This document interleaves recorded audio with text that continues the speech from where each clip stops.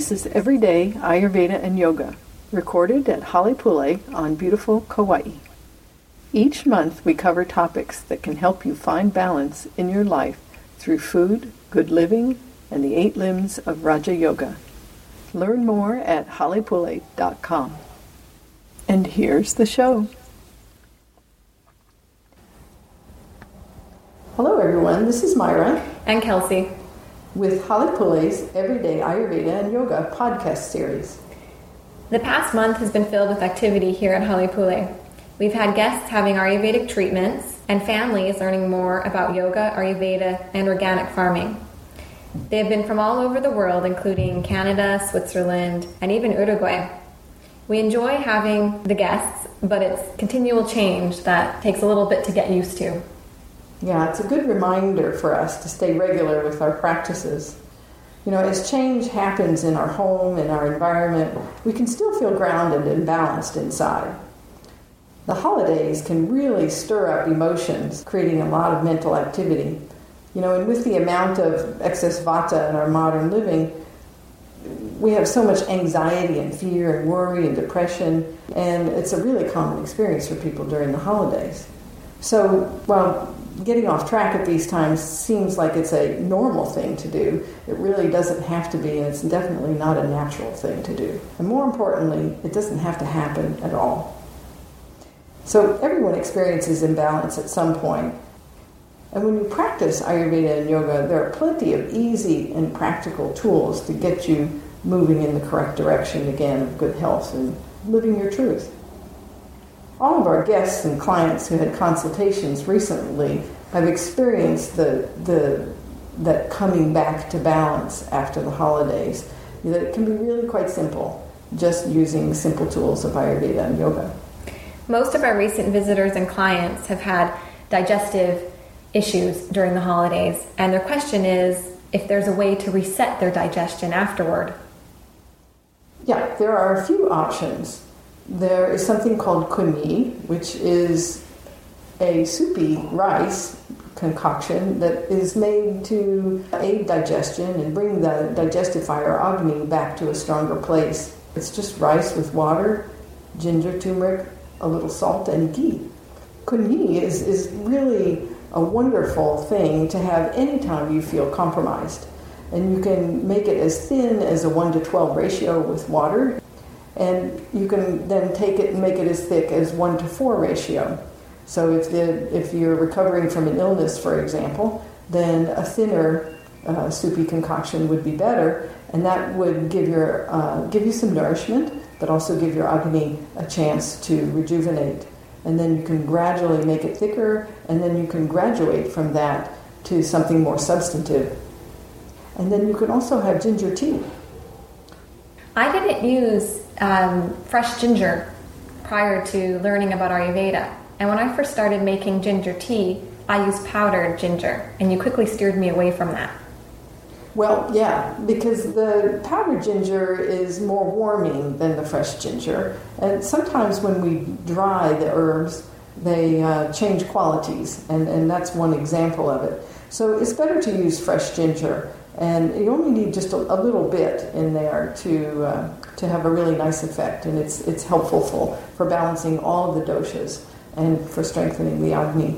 So you can use that then ginger to make ginger tea. You just make a couple of slices, very thin slices, and you could soak it in water overnight, or just put it into water and bring it to a boil, and then let it sit for a few minutes. And you put some honey with it, and you have a lovely tea that you could sip through the day, and it helps to strengthen your Agni.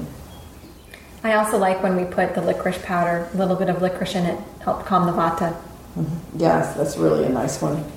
A khichdi cleanse is another option that you can use to rejuvenate your digestive tract and to strengthen Agni. You can have it for a meal, or you could have it for 1 day a week. That's something that we do here at Halepule.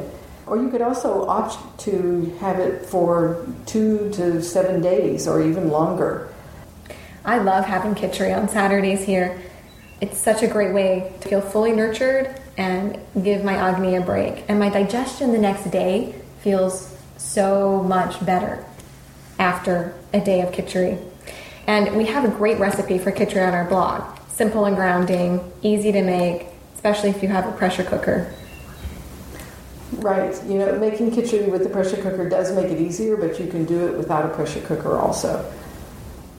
So having your Agni be strong isn't just about having your belly feel good. It's actually about your immune system being strong as well. There's something in Ayurveda called Ojas, and Ojas is your vitality. It's our immunity, and it's our emotional and spiritual blissfulness. And so when we can feed Agni well, Agni feeds Ojas. So it has a much bigger impact than what it seems like in the moment. A few people we've had recently visiting have asked why Agni is so important. They don't relate digestion to health. Well, as I mentioned, it's an integral part of our vitality. But if the Agni isn't strong enough to digest the food you eat, then it becomes toxins in the body and the mind. So not only are we not going to feel that great, but we're also starting the disease process with weak Agni. There's physical signs of weak Agni, and things like not sweating at all, having a dull, groggy feeling in the morning, dark circles under the eyes, and then for some people it's burping and a feeling of being bloated or gassiness. And when the Agni is weak, we'll feel mentally dull and lethargic, and eventually we start losing our enthusiasm for life. Yes, I walked around like that for many years of my life, and for a long time I didn't even realize that I could feel any different than that, mostly because everyone around me felt that way too.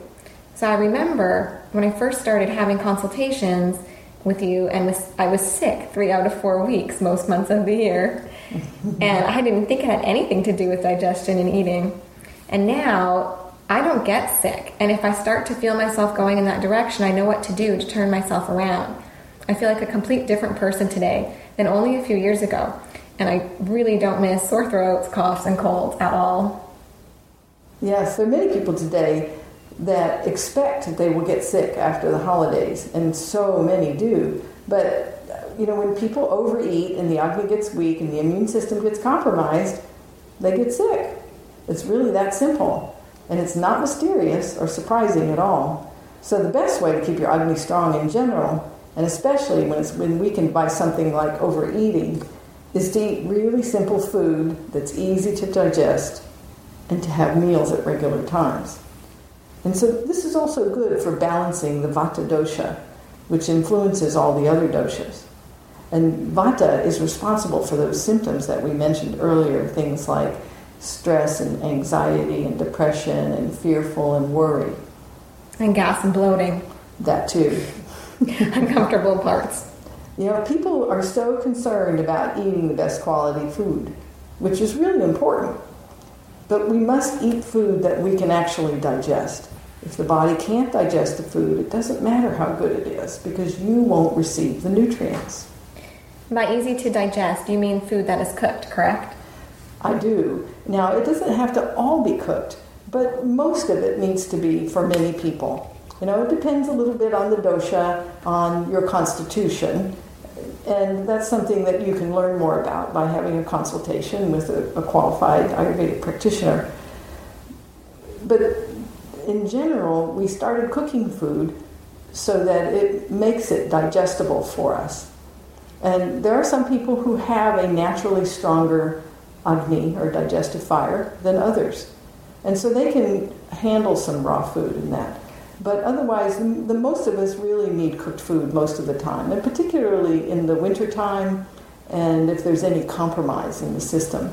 So even vegetables that are easier to digest or lighter than grain or bean, those should be cooked as well? Yeah, they really need to be cooked in most cases. Now, it doesn't mean you overcook them. It just means that you just cook them lightly, especially you can tell with many of them because their color will change, and you just get that color change. And you can go a little bit farther, but you don't want to make them mushy, of course. Some people think when you say cooking it that it means mushy, and that's really not what we mean at all. Yeah, we have a few posts on our website about how to plan your meals and how to get the most out of what you eat. And they're in the Library of Self-Healing on our website. And Ayurveda and yoga are both about learning to live in harmony with nature. So if you go off and think, oh, I'm going to go eat a bunch of junk, and then do that because you know that you can then come back and have a khichdi cleanse, is a really harmful attitude and action. It's not good for the body or the mind. And this is particularly bad if you do this repeatedly. So I would suggest that you just leave it alone until you're ready.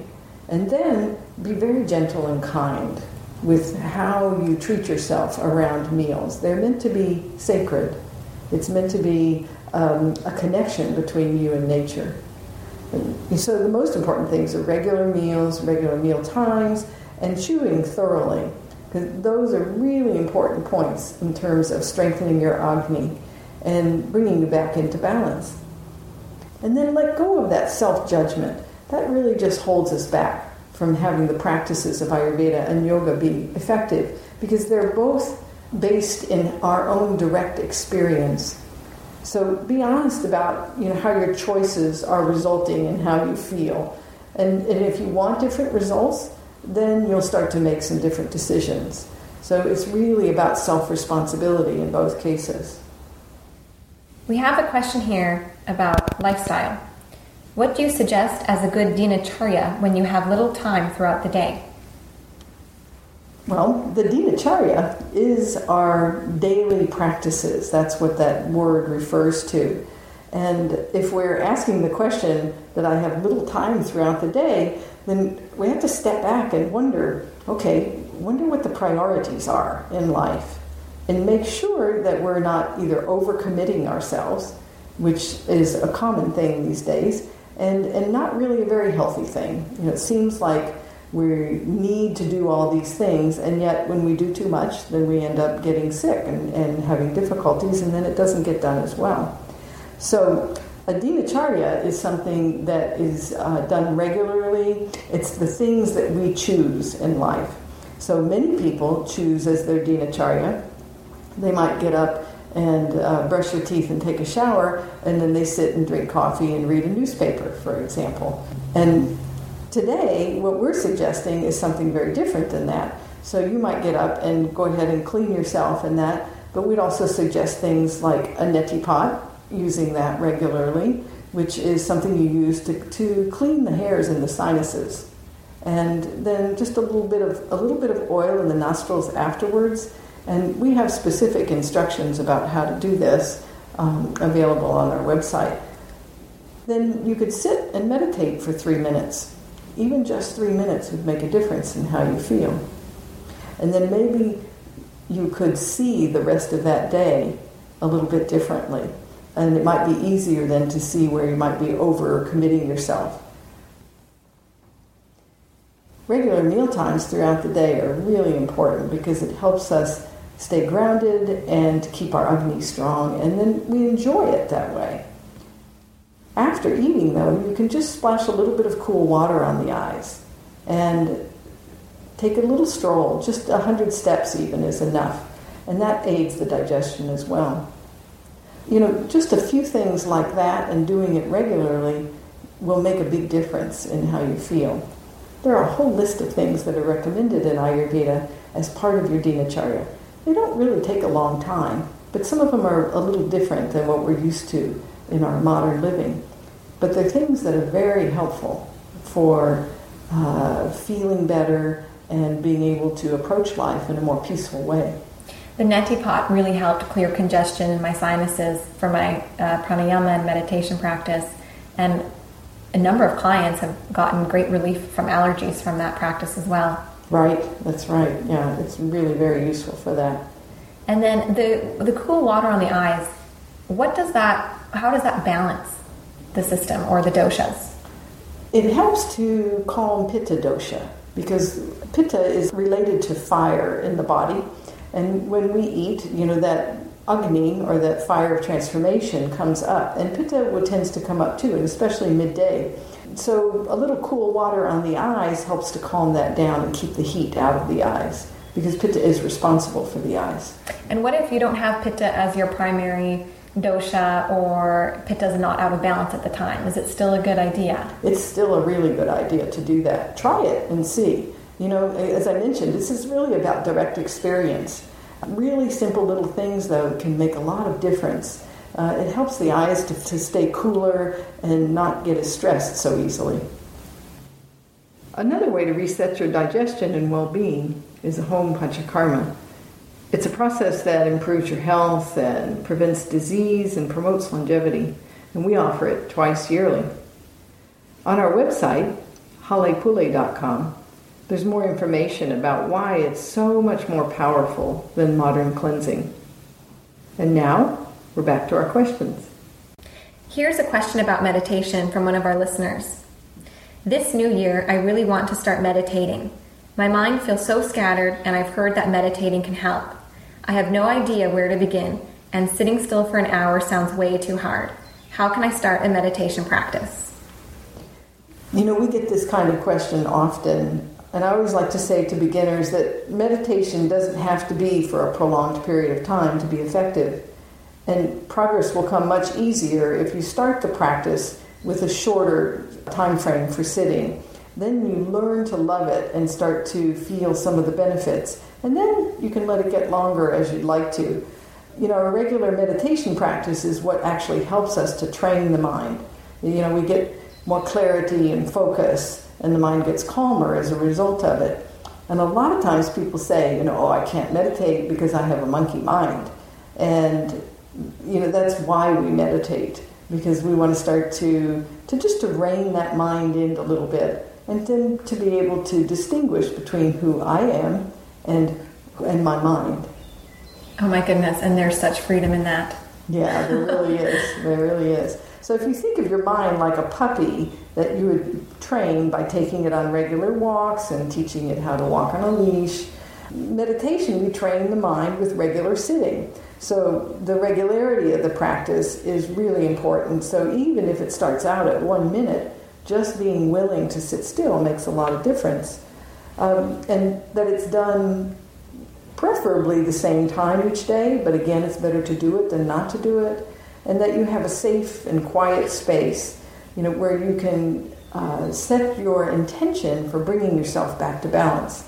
When we use the word regular, we don't mean rigid.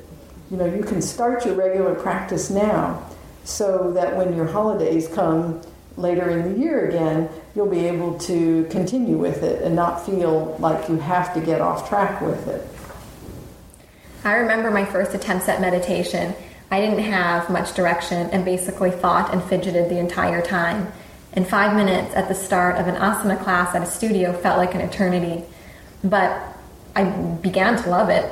Something about finding those pockets of stillness when my mind got quiet kept me coming back. When I first started teaching yoga in 2009, I didn't have a pranayama or breathwork practice or regular meditation, but I did 2 hours of asana a day. I'm so glad you taught me pranayama and encouraged me to prioritize meditation, even if only for a few minutes a day. Now I recognize the power of pranayama and meditation, and if I have to cut something short in my morning practice, it's the asana. I never would have thought that I would feel that way. It makes such a difference in my mind and emotions throughout the day to start with breathing and meditation. Yeah. Pranayama and meditation, they're really very powerful limbs of Ashtanga yoga, which Ashtanga means the 8 limbs of yoga. When practiced regularly, they provide a transformation that can happen, a transformation even of personality. But it doesn't happen overnight. Perhaps it could for some people, but most of us, it doesn't happen overnight. And so the best way to start, a regular meditation practice, as I mentioned, is to find that spot where you sit regularly, and then you let your spiritual energy collect there. And it's important that it's not in a walkway. So if you can take a corner of a room, or even if you have a room that you can dedicate to it, that's ideal. And then you can make yourself a small altar, or just something, put some things there that help you think of the God of your heart, or help you think of your connection to Source or the universe. And then let those things be there to remind you, and also to just set the energy in that space. And you don't have to sit on the floor if it's uncomfortable for you. You can sit on a pillow, you can sit on a few pillows or blankets, or you can sit in a chair. But it is important to have your spine upright and to support your body with pillows if you need it. Put yourself in a position so that your legs are not going to sleep. Ideally, your hips would be just a little bit higher than your knees if you are going to sit on the floor cross-legged. How did you sit when you first started? Could you always sit easily on the floor for long periods of time? People ask me, they think, oh yeah, it's always been that way, hasn't it? It was not that way. I sat on 6 thick blankets in the beginning, and I was in pain even sitting like that. And I remember the first time I went to a meditation gathering with a wonderful teacher named Jack Kornfield, and there were lots of people in the room, and I was absolutely tortured. My knees were up as high as my shoulders, and I couldn't relax them down at all, and I couldn't sit still, but I was so interested in the spiritual discussion that he was having after the meditation, that I went back. But the meditation was absolute torture.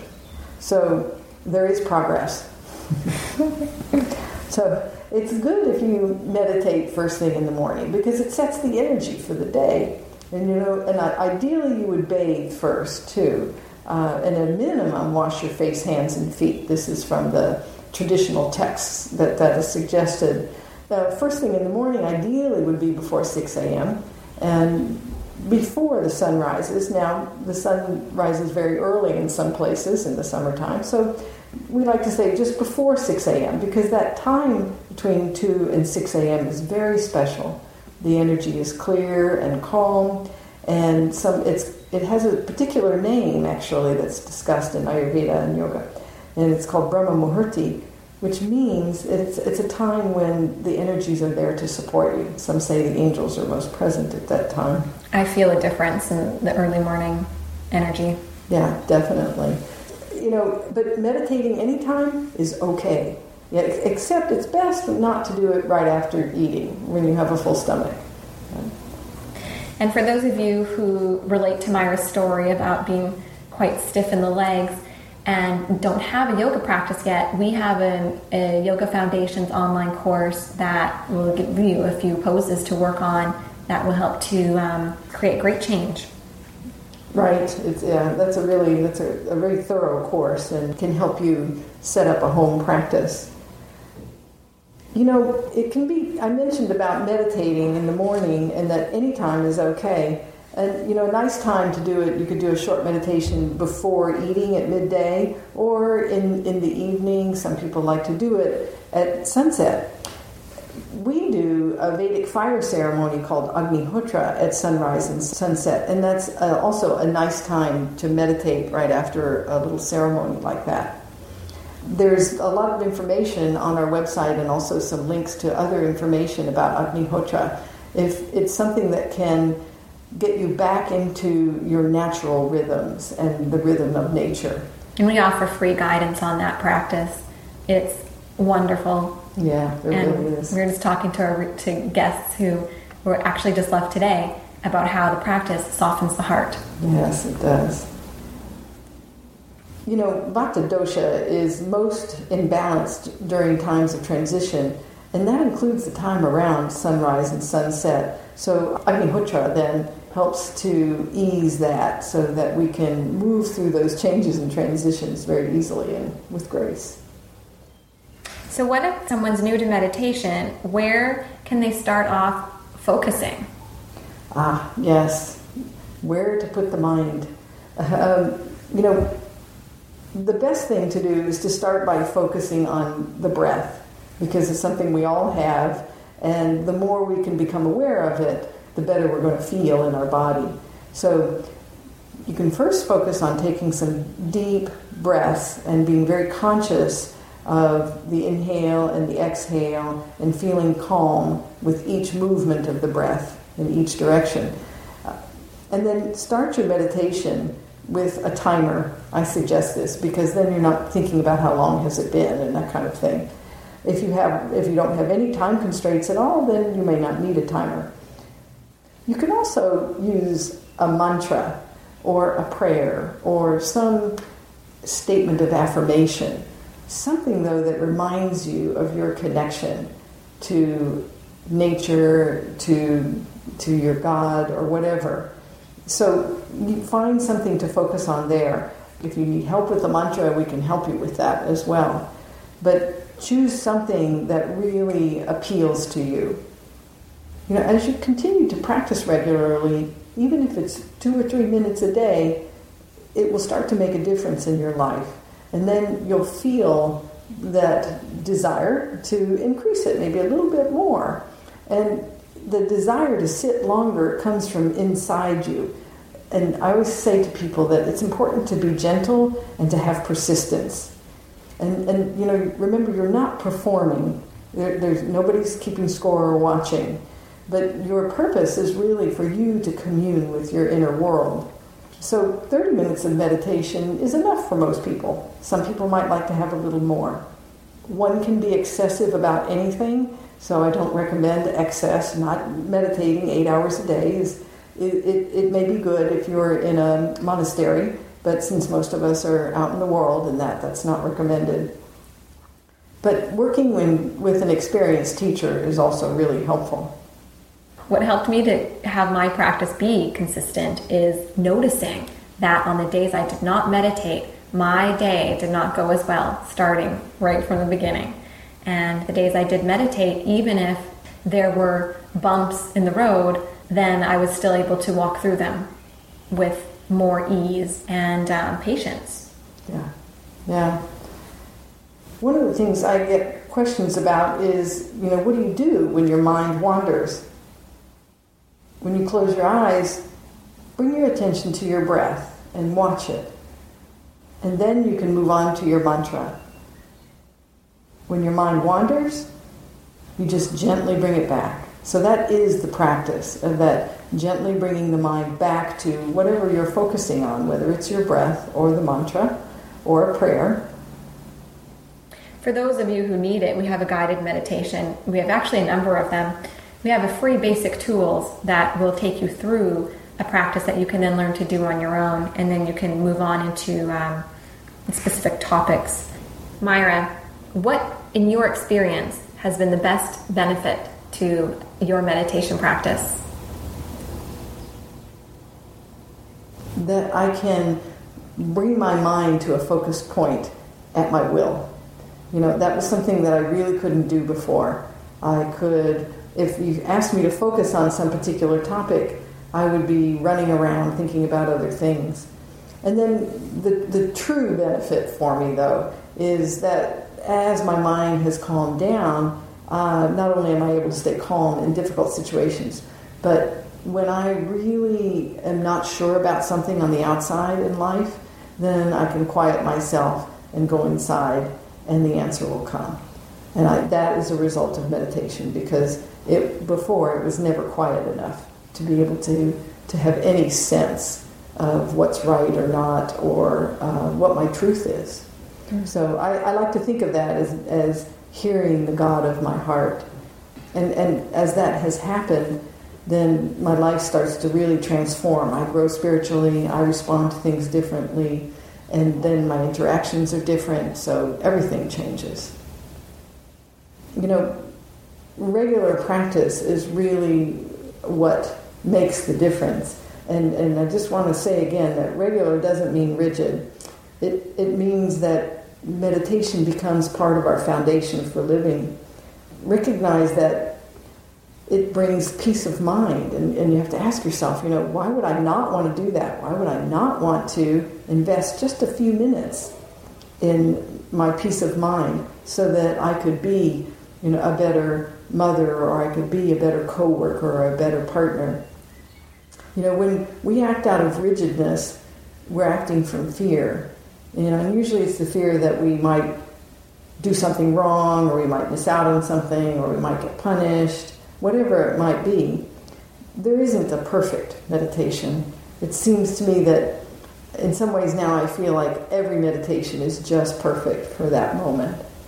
But when we get attached to perfectionism, then we just start feeding our ego, and that really doesn't go in the direction of yoga and that state of union of our body, mind, and spirit, the thing that helps bring that calm mind. Neither does judgment, and I have to check in with myself often. Sometimes my meditation won't be as deep or as focused, and I'll go into judgment about that. And the reminders that that's not the practice of yoga, to go to that place in my mind and just to be in acceptance is helpful. Yes, yes.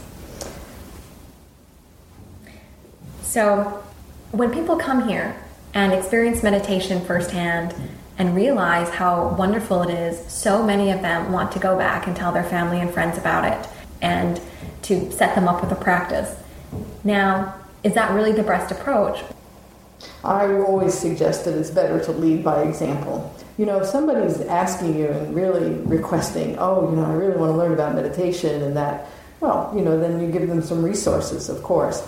But otherwise, it's best if we're just perhaps a little more subtle about it and let them be inspired by noticing the changes in us.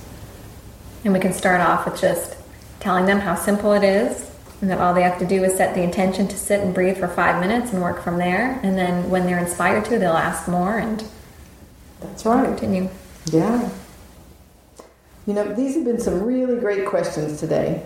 And, by focusing on meditation and simple eating and taking care of ourselves with some persistence and gentleness, this is a great year.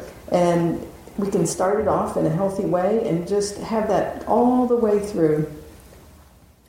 So we're out of time for this show, but remember to post questions on our Facebook page or Twitter feed with the hashtag AskHalePule. Thanks for joining us and taking the time to nurture yourself. We really look forward to hearing your questions and connecting with you again on Everyday Ayurveda and Yoga. Aloha. Aloha. Thanks so much for listening to Everyday Ayurveda and Yoga. Don't forget, if you have a question or a topic you'd like us to cover, just submit your question on Facebook or Twitter with the hashtag AskHalePule. That's HALEPULE. And if you want to go deeper on your own path toward health, book a consultation at halepule.com.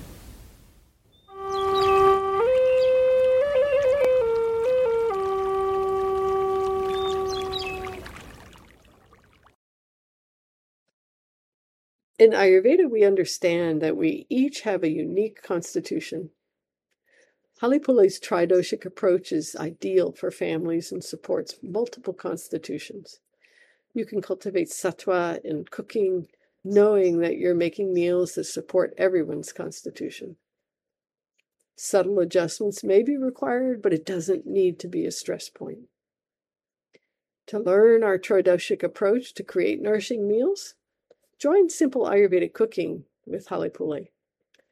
The recipes are easy, delicious, and will leave you feeling energized. And the link to join is in our show notes.